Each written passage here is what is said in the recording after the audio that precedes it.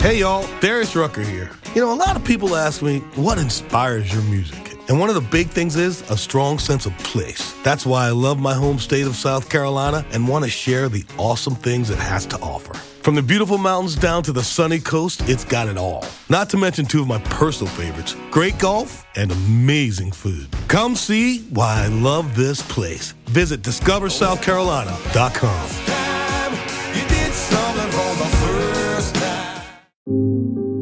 Welcome to the Leytonstone Loves Film 2021 podcast series. My name is Stuart Wright, and regular listeners will know I've been the host of Britflix podcast since 2013. For new listeners who came here for the Leytonstone Loves Film 2021 content, I've been a resident of Leyton for over 20 years, and I'm proud to be part of a film festival happening right on my doorstep in East London, UK. Leytonstone Loves Film 2021 is a free 4-day film festival and really has something for everyone of all ages who can make it to the birthplace of one of cinema's greats, Alfred Hitchcock. It runs from Wednesday 15th September to Sunday 19th September in outdoor and indoor venues along the Leytonstone High Road and across town. There'll be open-air film screenings in Langthorne Park and indoor events in Leytonstone Library, St John's Church, Phillybrook, Heathcote and Star, Nexus Centre, online and more. As well as films, there'll be talks, installations, trails and workshops. The Leytonstone Loves Film 2021 podcast series will be 10 podcasts in total. 9 are released on Friday, 3rd of September. Each of those podcasts feature 3 or 4 preview interviews with the filmmakers and or film organisations taking part in the 4-day event. A 10th podcast will be released late September. Look back on highlights from Leytonstone Loves Film 2021. The show notes include the names of the guests and organisations featured in this episode, links to the main Leytonstone Loves Film 2021 website, as well as links to specific parts of the programme that feature in this episode. That includes the what, the where and the when. It just needs me to say, on with the interviews and enjoy this episode of the Leytonstone Loves Film 2021 podcast series. Who are you and what do you represent? My name's Jake Green and I'm a visual artist, filmmaker, photographer, predominantly photographer based in East London. And I represent a kind of honest and observational photography. What does Leytonstone Loves Film mean to you? Leytonstone Loves Film, I think, is an amazing collaboration between a community I've grown up in and the Barbican, an institution I've grown up with. So I'm born and raised in London. And I've always been a fan of the Barbican, and it's just creeping towards where I've grown up. And it's really great to work with them and collaborate with them and see them light up the streets with film, you know, and celebrate the film from my area. Yeah, it wasn't until Leytonstone Loves Film that I realised Barbican sort of did the outreach kind of work as opposed to you go to the Barbican to experience culture. Yeah, well, the first time I experienced the Barbican outside of the Barbican was when they did a celebration of Hitchcock in Waltham Forest. Oh. I can't remember what year it was. They did an amazing screening of The Birds in the Vestry House Museum. They showed the Vertigo at St Patrick's, I think it's St Patrick's Church or St Catherine's Church in just up the road in Leytonstone. And it was the quality of the production was so on point. It was an amazing thing. And they did a scored film of Blackmail in Walthamstow Assembly Hall. It's a silent film, but they scored it and they had a live orchestra playing alongside it. And I thought, do you know what? The way they've come in and collaborated with local spaces was just exceptional. And it's just amazing that they did that. And what are you going to be contributing to Leytonstone Loves Film? So it's kind of a multifaceted contribution because I make short films, non-commercial personal short films. So there's going to be a couple of my short films in there. And I've got a collaboration with a friend who lives locally, Dee Wood. And we're putting together a film trail. So it's called The Short Circuit. And it's little films, independent short films, but not shown on a big screen, shown in like little pockets. So we're going to have one in a shop somewhere, hopefully in the key cutters at the station. We're talking to lots of different people, Argos, in the window of Argos, like a little screen where you can go along, plug in your headphones or listen to it throughout the Friday, Saturday and Sunday. So it's a selection of short films. Where did that idea come from? So I got in contact with the Barbican. Well, they got in contact with me because someone introduced them as that I'd already shown some short films in the area previously. And also I run the yard sale in Bushwood. So there's this idea that there's a map of stalls in this yard sale, kind of like a jumble trail, but our own version. And they were like, well, why don't you combine the films and the map element? So it's this idea that you can have the big screenings and it's loads of people all in one place, or you can break it down and spread it out throughout the community and make it a bit more discoverable, you know? So it kind of just makes it a little bit less exclusive and a bit more spontaneous. And at first, the first idea was to have people contribute films and show them in their houses. And we were going to have, you could just pop in someone's front room. If it's on the map, it's on the map. And then we'd have a couple of bigger venues with films being shown. But we've stripped it back and we've got about, I think, 5 or 6 or 7 short films. And once you see one, you'll scan a QR code and you'll get a map and you'll be able to follow all the others. And it won't be anything longer than 5 or 7 minutes, 5 to 10 minutes. So it just makes it kind of a bit more hidden in a way. And how did you say your collaborator is Dee Wood? How are you two come together?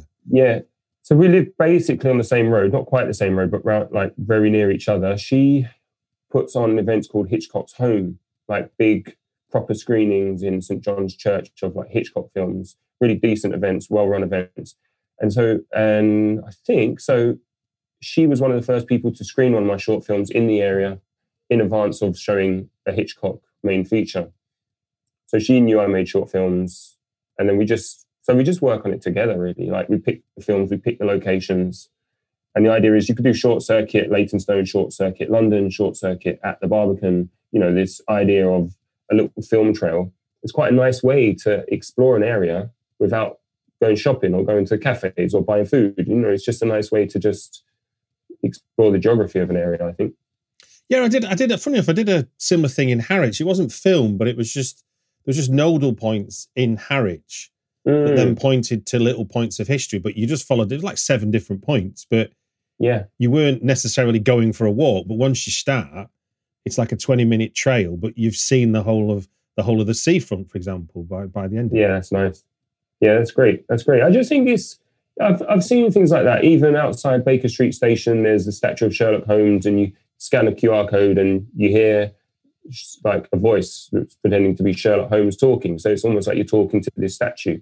I just think these interactive, it's kind of eking towards immersive theatre, you know, where you're becoming part of it and it's getting a bit more interesting. So I think I like the idea that there are some of the films hopefully will be visible at 2:00 in the morning in Leytonstone, a time when the whole town changes, you know, and depending on the film, that could be really interesting.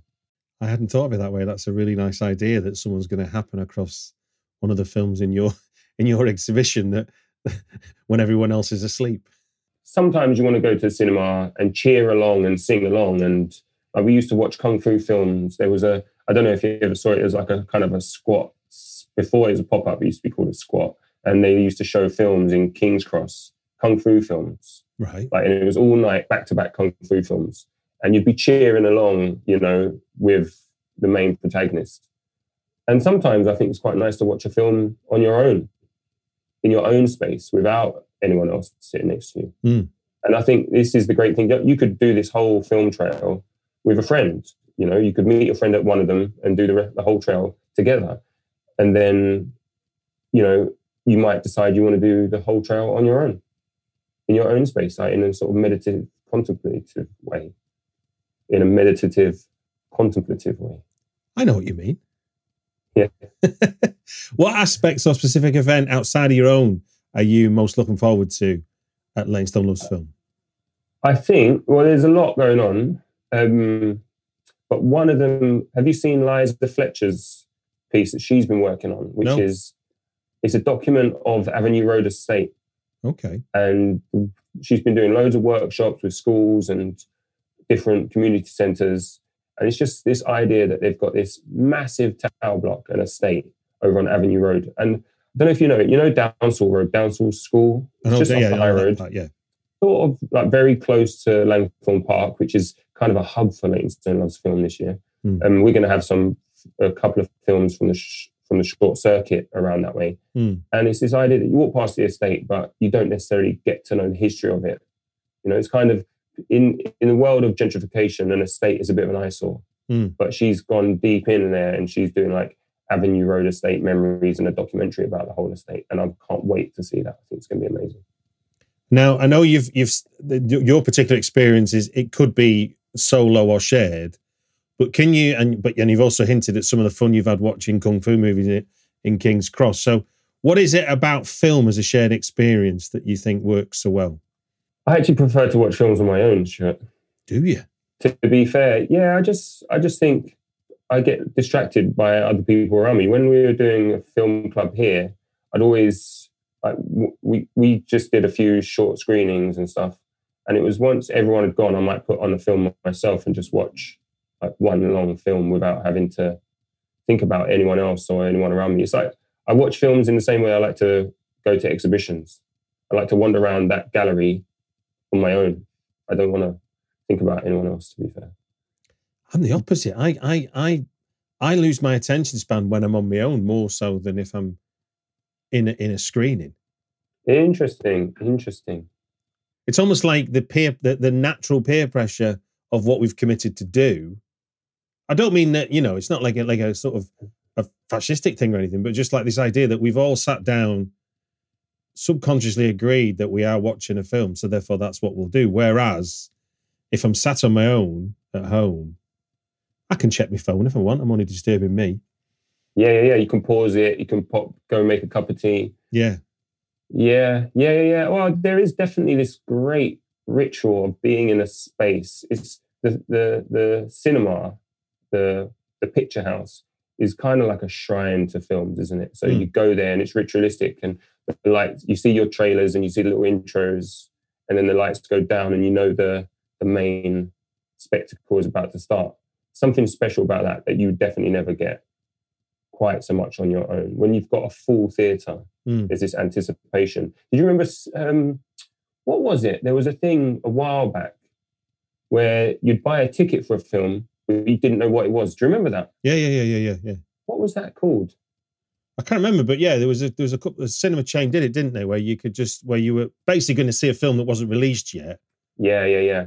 So you were kind of you knew what was coming. So there was kind of are you going to see the latest, I don't know, Mission Impossible, or are you going to see the latest Pirates of the Caribbean, or are you going to get something that's come out of Sundance or something that hasn't been seen anywhere yet? I like that. I think, and Hitchcock's got a lot to be said. Like Hitchcock had a big influence on the ritual of viewing films, in the idea that they used to just be back to back, one after the other screenings, and you're walking halfway through a screening and then watch it to the end and then start watching it again. And he was the one that, as far as I know, that orchestrated this idea that you're there, you see a trailer, and then the film starts once everyone's ready. Oh, wow. It's controlled viewing experience, which is cool. It builds the anticipation. I must admit, until I moved to Leyton, which is nearly 20 years now, I had no idea of Hitchcock's relationship to East London, and I'd lived in Mile End before then. Wow. And it's sort of weird to move 2 tube stops, and then you realise this is where one of the births of British cinema happened. Yeah. It's mental. It's funny, growing up, I kind of always knew about it because a friend of mine, it was something like his great uncle was Hitchcock or something like that. Yeah. Like there was some weird family link there. So we always knew that there was this local connection. I mean, but in more recent times, I grew up in North Manchester in a small town called Radcliffe, which I found out in my late 30s is where Danny Boyle's from. But in the mid 90s, when he was at his peak, I had no idea he was from my town. I'd have been even more elated to know that. Yeah. Someone from a place as insignificant as Radcliffe had given birth to someone as great as Danny Boyle. Well, I think that, more needs to be done to celebrate that and inspire the next generation. It just goes to show you, doesn't matter where growing up in Leytonstone, it was the edge of the world. As far as London's concerned, it wasn't like city centre. It wasn't very it wasn't very metropolitan or anything like that. So you'd have to leave the area to go and create. And I think that's what Hitchcock did. And if you know that like some of the all-time greats have come from your area with a similar starting point, it can really inspire people, I think. Indeed. Well, look, thank you very much for giving us your thoughts on the Britfix podcast. Thank you, Stuart. You are listening to the Leytonstone Loves Film podcast series. Leytonstone Loves Film returns for a third year from the 15th to the 19th of September 2021. Across 4 days, Leytonstone in East London will be host to a variety of free events brought to you by local filmmakers and film organisations.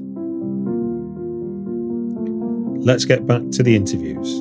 Who are you, and who and what do you represent? I'm John Rogers, and I represent the Leytonstone Pop-Up Cinema, which was founded by the Leytonstone Film Club. And what is that? The Leytonstone Film Club was originally founded in 2008 to bring cinema back to the borough, because at that point there was no cinema in Waltham Forest. It was the only borough in London that didn't have a cinema. And we thought, how can the birthplace of Alfred Hitchcock not have a place to screen films? So our remit really was to show the best of hard to see cinema if you lived in this part of London, really. So quality independent cinema with a focus on foreign language films. What's been one of your favourite screenings you've had on? Well, the Leytonstone Festival screenings have been some of the favourites where we've put together programmes. So we did a fantastic programme, actually in 2007, which wasn't really the film club at that point, but it's the screening we put together that gave the idea of doing the film club. Okay. And that was with John Smith, the great John Smith, Leytonstone filmmaker John Smith, Ian Bourne, and then we did the Bob Stanley, St Etienne, Paul Kelly film, What Have You Done Today, Mervyn Day, which we reprised a similar programme to that actually with some of that last year for Leytonstone Loves Film. We showed What Have You Done Today, Mervyn Day, with a programme of Ian Bourne. We showed Ian Bourne's Lenny's documentary, very hard to see film, a bit of a classic of video art, and The Anarchist Rabbi by Adam Kossoff. That was a fantastic screening. We did the very first Leytonstone Film Club screening. Sorry, that's wrong actually. That first screening that was done in 2007 was part of the Leytonstone Festival. I mean, the queue out the door of the Heathcote, it was upstairs at the Heathcote, and the queue went down the stairs and out the door. It was incredible. That's when we knew, okay, there's an appetite for this. And Philip Ray, who ran the Leytonstone Festival then, he came up with the idea of us doing it on a regular basis. So that the following year, 2008, for the Leytonstone Festival, we did a screening of The Lodger with live piano accompaniment the library. And that was really our first screening. And we carried on from then. We've been running ever since, doing monthly screenings in Leytonstone Library. We've had some amazing nights. We had a screening of Man on Wire very early on with the producer, came and introduced Man on Wire, which was great. Fantastic. We had some great Q&As. We had a great Q&A with Ian Sinclair after the screening of my film, London Overground, and Ian came over and did a Q&A. We've had some really, really wonderful nights. We had a great screening of Tales from Tin Pan Alley, which documentary about Tin Pan Alley. Yeah. It was great. We showed Persepolis, one of our first screenings. That was sold out, completely full in the library for a screening of Persepolis. The Conformist as well is a favourite film of mine, and that was a great screening. Too many to mention, really, Stu. I mean, well, I think you've whet our appetite for certain there, John. So, what does Leytonstone Loves Film mean to you? Leytonstone Loves Film for me is our film festival. It's Leytonstone's film festival. I mean, Leytonstone is a great area for film and for cinema. It's got a great heritage. And so it's been crying out for a festival for quite a while. And so it's brilliant that the Barbican have actually made that a reality. And what will you be contributing to Leytonstone Loves Film this year? So the Leytonstone Pop-Up Cinema, which was what the Leytonstone Film Club decided to change its name, I don't know how many years ago, about 7 years ago, to the Leytonstone Pop-Up Cinema. Yeah. And we're screening the fantastic Sparrows Can't Sing. What's Sparrows Can't Sing about? Sparrows Can't Sing it's a 1963 East End classic. It's a drama that was devised at the Stratford Theatre Royal in Joan Littlewood's theatre workshop. And I'm sure you know all about that. With the idea of getting local kids, local people involved in theatre, about working class people and local people who might not otherwise think theatre was for them to come and take part. Very democratic, very egalitarian kind of environment. And out of one of those workshops, a guy called Stephen Lewis, known to most of I'm sure the audience of your podcast as Blakey from On the Buses, helped devise and write this story called Sparrows Can't Sing. And it's a bit of, I mean, there is a kind of loose plot, and there's this sailor who comes home from a long voyage in the early 60s to find, the streets where the terraced house where he lived with his wife in East London gone, and it's the building of the new tower blocks. So it's set in that kind of fantastic moment of post-war London in the early 60s when, you still have bomb sites in London. Particularly around the East End, particularly around the docks. Bearing in mind, some of this was shot around sort of Limehouse, Poplar, Stratford, Stepney, so a lot of bomb sites. But also, you had urban planners then clearing away what the Luftwaffe had missed and getting rid of a lot of the old street plan of London and building the big tower blocks, the big council blocks.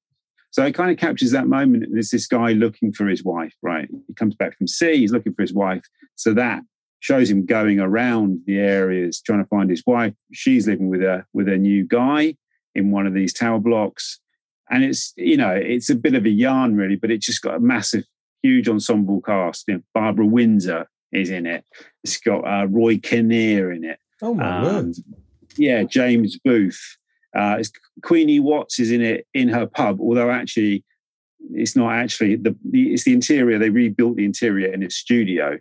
I think the interior of that pub was used in Alfie, a scene in Alfie, I believe. And so there's all sorts of big. Jerry Raffles is in it as a driver, and I'm sure Stratford Theatre Royal is Jerry Raffles Square. I don't know who Jerry Raffles was. You'll recognise a lot of the faces in it. They're kind of it really is a who's who of that kind of 50s, 60s, 70s British cinema kind of classic actors. Yeah.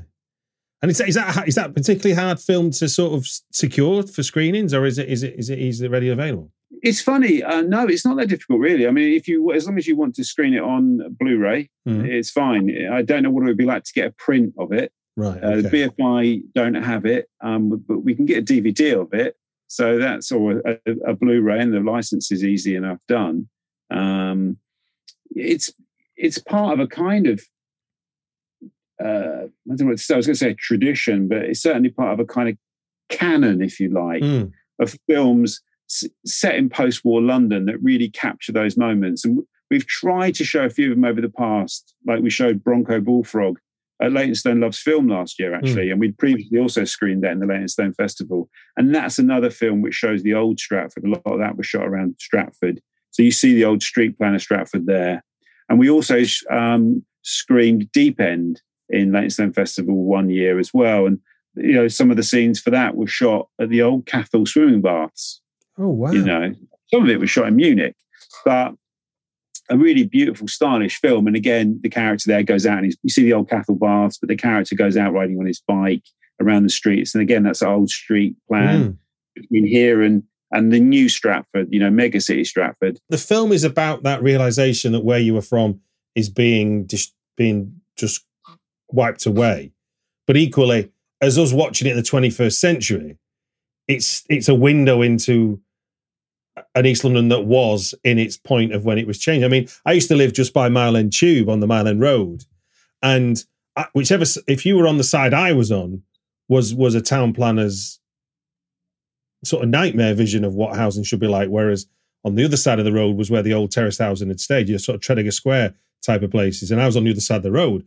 It looked more like a prisoner of war camp or something where we were, the horrible little windows and all kinds of concrete and stuff. It wasn't like it was built for people. Exactly. And it really captures that moment in time. And it's what's amazing for us is we look back at it, don't we? And we wonder what it would have been like for people. And it's often depicted in a way, and actually you get a bit of this in Sparrows Can't Sing, where people were like, oh, we've got an inside bathroom. We can romanticize those old houses because we see them sort of done up now, but we sort of forget actually a lot of them didn't have indoor toilets. Some of them didn't have hot water. So not everyone was unhappy to see that change, but like I say, that it's reflected in this film. It's a great kind of slice of East End culture. Yeah. Captured at a really pivotal moment. I've just recently done a podcast with the author of the book Getting Carter, which is a biography about Ted Lewis, who wrote the book that became Get Carter. But we did 5 great British films that sort of track the cinematic history from World War II to Get Carter, you know, like what laid the path. And watching them myself, it is like what those films from that era, it is like a history lesson on what it was like, even though it's a drama, but just where the camera's pointing, it's hard not to go, oh my God, look how much Soho's changed. You get it with lots of different. It's like Passport to Pimlico is a history lesson as well, isn't it? And we've screened quite a lot of kind of Italian neorealist films at the pop-up cinema, and particularly if you look at the Dolce Vita, you know, that's Rome with a particular moment in time, a particular moment of transition where it's still recovering from the Second World War, a lot of poverty still, but then also this incredible glamour around the film studios there, and you had Hollywood stars. You know, it was a real magnet for Hollywood stars at that point in the 60s. So, cinema can teach us an awful lot about the past. Get Carter itself, if you watch that now, it's sort of you look at the light of, like, because of all the industry that was going on at the time, it's just permanently grey. And also, I think the way that films got made, you know, like I can't remember this verbatim, but I do remember meeting Ted Lewis's agent, and he told me a little bit about the way that film was financed. It's not the way you finance films now. Well, maybe actually, to a degree, it is the way some films are financed now.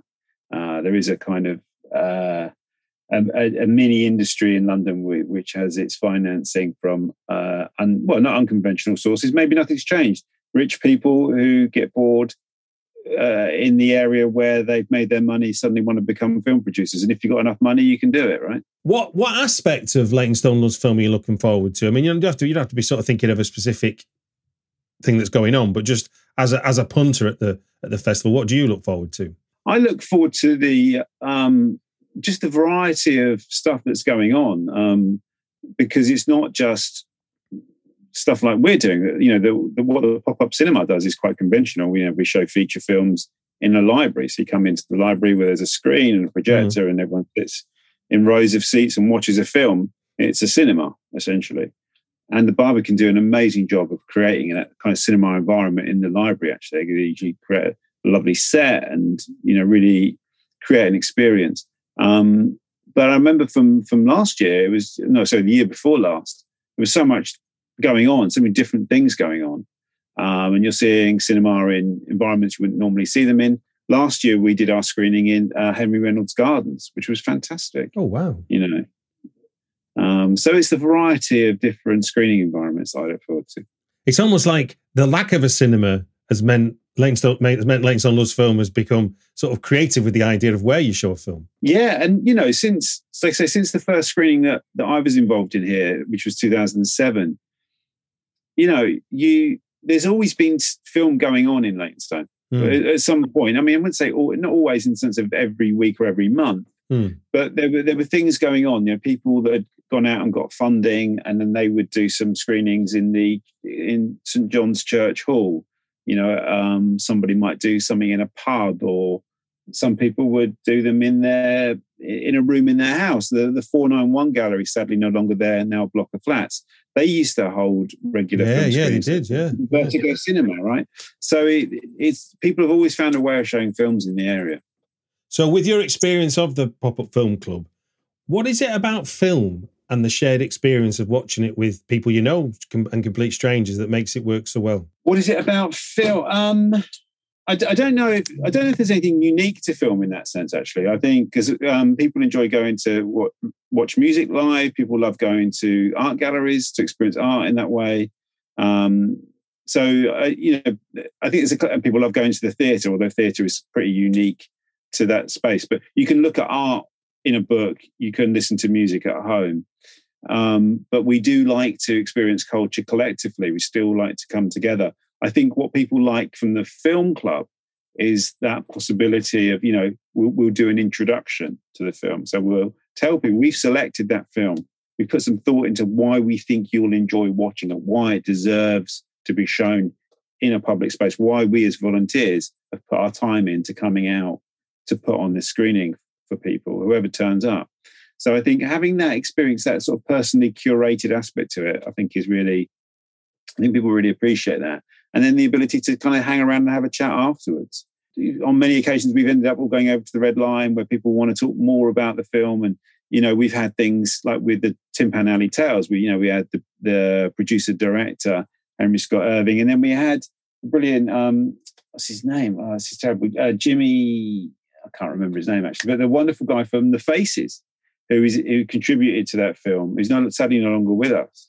And he came to the screening and he was hanging around afterwards, and it was like a personal Q&A with him. So that's the kind of thing that you don't get from just watching a Blu-ray at home. And I think people always want to go and watch films in a collective space. I think sometimes for me, it's just simply that idea of committed to watch a film. Whereas at home, there's a chance to just get up and stop watching because you can literally stop it if you want. Yeah, and I think, for me, I worked at the National Film Theatre for a few years, and that's a very particular experience of film on a number of levels. When I worked there was no food or drink allowed inside the auditorium. Oh, wow. Which I'm disgusted to learn that they've relaxed those rules. So it was quite, and the idea was, when you come in, you will do one thing only, you will watch a film. And I do remember there, one of the house managers saying, if you want to eat, actually, it wasn't one of the house managers. I remember one of the senior managers there at the National Film Theatre saying to somebody who complained, if you want to eat, go to a restaurant. You come here to watch a film. And I completely agree with that.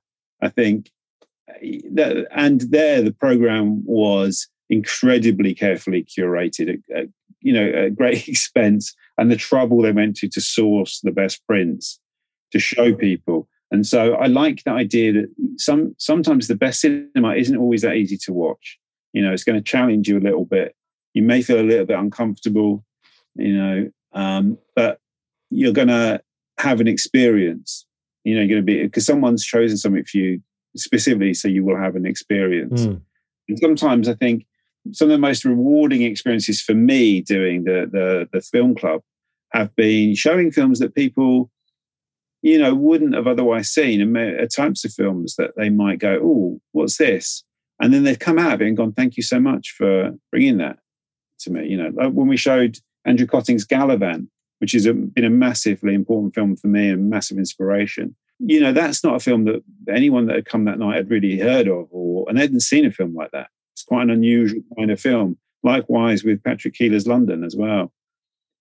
Again, quite an unusual film. And when we showed the full-length animations like Persepolis, and we've had a few others as well that have been, foreign language, animated, feature-length. We've shown films from parts of the world that people wouldn't have seen films from, in languages they wouldn't have seen on film before. That's why it's quite important for us to have that emphasis on foreign language films, because you can't go and see, you won't see those at Stratford anywhere. You won't see them in Walthamstow anywhere. And now we've got cinemas nearby. They won't show foreign language films. It will be a very rare thing for them to show foreign language films. You have to really go out of your way to go into the West End to seek this stuff out. So having that every month, bringing that to people so they don't have to invest in going to see a 9:00 film in a tiny screen at the ICA has been quite important, I think. Well, more power to your projector. How can people find Pop-Up Film Club outside of Leytonstone Loves Film? If you just Google Leytonstone Film Club, it's leytonstonefilmclub.com. Brilliant. Well, it just gives me to say thank you very much for giving your time on the podcast. Thanks, Stu. Thanks for what you do, and I look forward to listening to your series of podcasts about Leytonstone Loves Film. You are listening to the Leytonstone Loves Film podcast series. Leytonstone Loves Film returns for a third year from the 15th to the 19th of September 2021. Across 4 days, Leytonstone in East London will be host to a variety of free events brought to you by local filmmakers and film organisations. Let's get back to the interviews. Who are you and who or what do you represent? My name is Nuala O'Sullivan and I'm the founder and director of the Women Over 50 Film Festival, which is a short film festival which celebrates all the fantastic work that older women do in front of and behind the camera. We're the Women Over 50 Film Festival and we call ourselves WOF. You do indeed. Now, how did that all begin? Well, I used to be a writer and producer. I worked for many years as a writer and producer for the BBC World Service and also for radio and theatre. Mm-hmm. And about 6 or 7 years ago, I wrote and produced my first and only short film.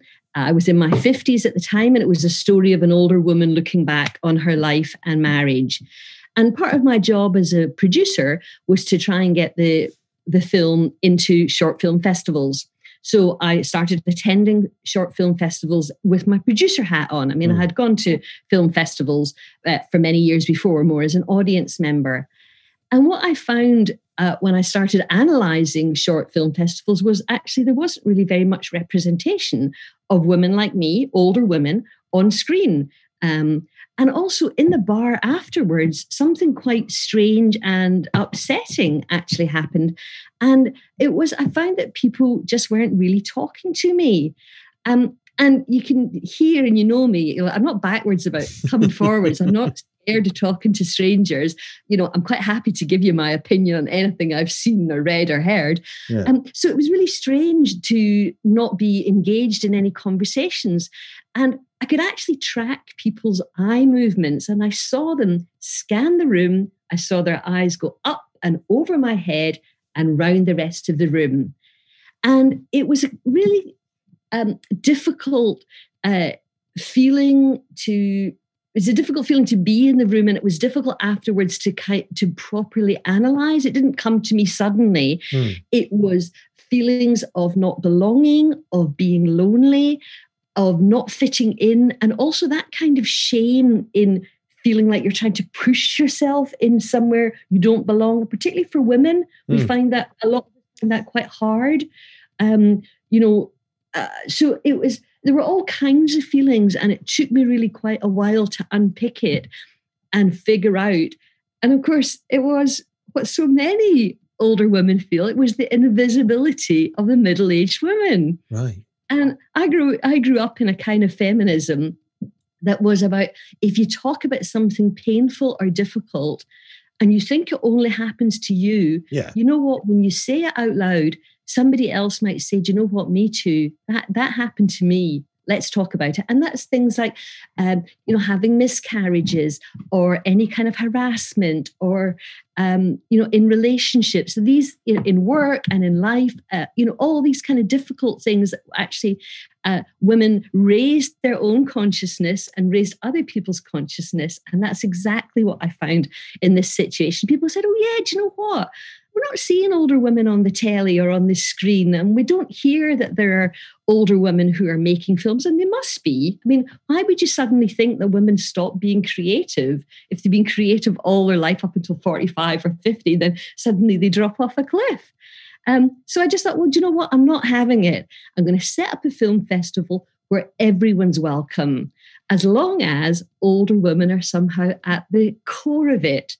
So the rule that we came up with more than 7 years ago, which is the rule we still live by, is if you want to get a film into WOF, it has to have an older woman at the heart of it on screen, or a woman over 50 as the writer, producer, or director. Now, how is that a really welcoming festival? Well, you, Stuart, could make a documentary about a 52-year-old woman. And you and that film and her would all be welcome at WOF. And to us, that is how change happens. If we have younger people, if we have non-binary people, if we have older men in the room talking with and about and to older women, that's how our invisibility becomes, that's how we become visible and things change. Got you. No, it's quite a powerful statement. So this isn't your first Leytonstone film, is it?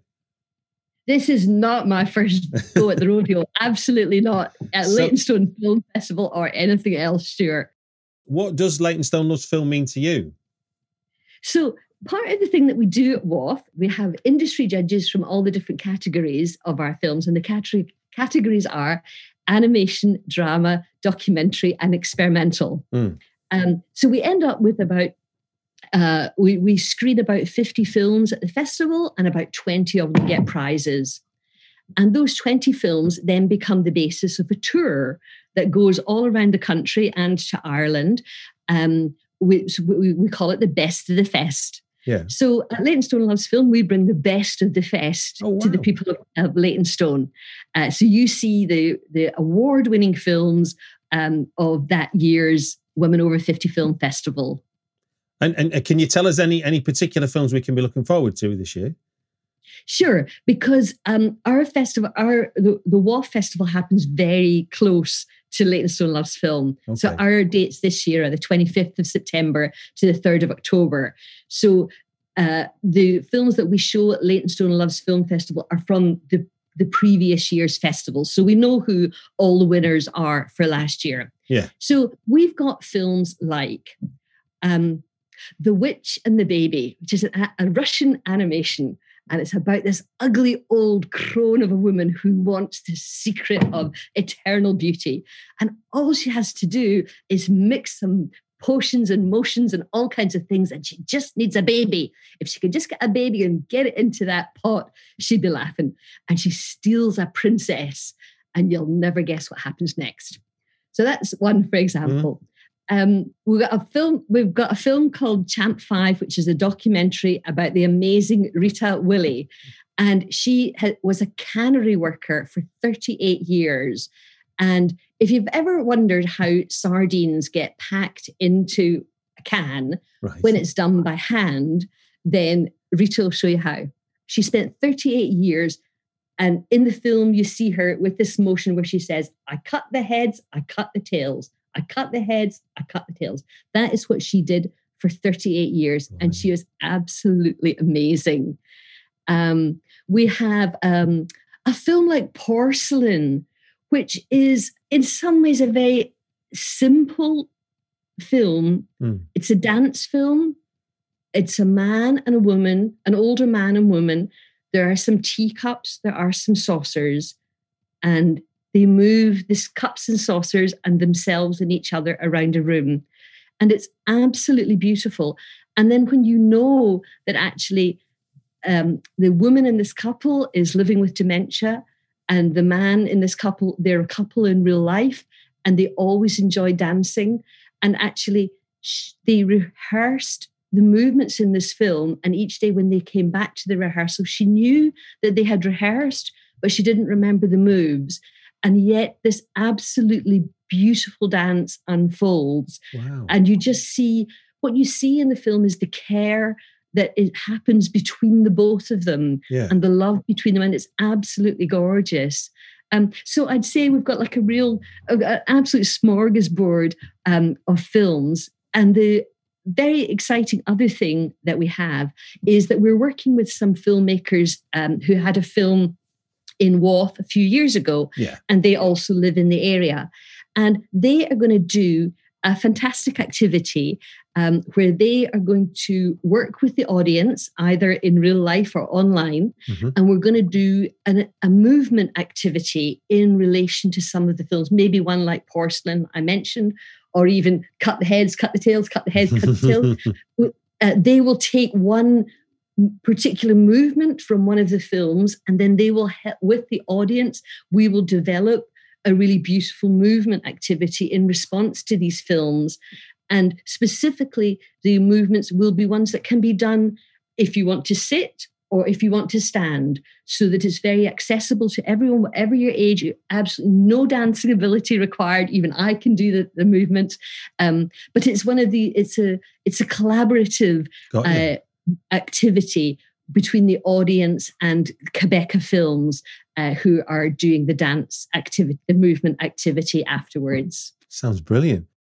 Outside of the work you're directly involved with, what aspects or specific event are you looking forward to at Leytonstone Loves Film? One of the things I love is when you can see the kind of non-film activity, like sitting watching film activities that happen at Leytonstone Loves Film. I remember a couple of years ago, there was this gorgeous activity where we got to, it was like an old cine film, 8mm, maybe 16mm, and with a pen, you made a design on it and it made it into a loop, which was shown on a little projector there. And it was so fantastic to, it was a real kind of mixed media. And it was short, it was fun, it was collaborative, and it made you touch film, which is something that actually in the digital world we're just not really doing anymore. So it was nice to really connect to that medium, I thought. So I like the practical community activities as well, of course, as watching all the films. What is it, do you think, about the shared experience of watching a film with strangers? I think it's absolute core. It brings us back to when we were around a fire telling stories. I think there's something really magical about the power of a story, that particularly a story that is so individual and then becomes absolutely universal. You know, that I love that feeling where people go, oh, you hear that kind of collective intake of breath, or a laugh, or a sob, or a shout. And it connects you to everyone in the room. So I absolutely, and I think being in this COVID time where we're all trying to watch stuff online, my computer's great, my telly's great, and I know I'm very privileged to have all these things. But it's just not the same as a big old screen and that comfy seat that you can just like wiggle down into and be with other people in the dark, and you're just totally enveloped by it, the sound and the sight and the smells, frankly, of the popcorn and everything else. Thinking about your about what WAF do throughout the year and stuff, how can people find out what's happening, or where can people find out what's happening, and how can people submit films to future WAF events? So we're on all the usual social media channels. We're on Instagram, Twitter, Facebook. We're usually at WO50FF. That's WO50FF. We accept submissions on the platform Film Freeway. So you just go to Film Freeway and search for Women Over 50 Film Festival. We've got a website, woff.co.uk. So that's woff.co.uk. And you can keep up to date with all our news there. You can sign up to our newsletter. One thing that we're always looking for at WAF, we like to have volunteers that help us at our festival when we're in the real world. Last year we moved online. Our home cinema is actually in East Sussex, a cinema called Depot in Lewis, a really beautiful, really green, just fantastic cinema. We've been there for a number of years. The plan for this year is to be mostly online. We're going to be a hybrid festival, so we'll be mostly online. And hopefully one day, this Saturday, the 2nd of October, we're going to be in Depot in Lewis. So we're always looking for volunteers. So you can contact us via our website.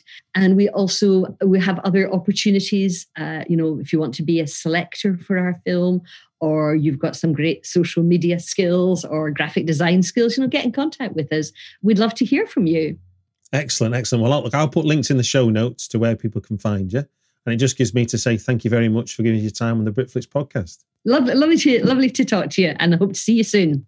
That's it for this episode of Leytonstone Loves Film 2021 podcast series. If you've got time, please remember to rate, review, and subscribe wherever you listen to your podcasts. Thank you for listening. Leytonstone Loves Film is produced by The Barbican in partnership with local residents and organisations, and is commissioned by the London Borough of Waltham Forest, supported by Arts Council England.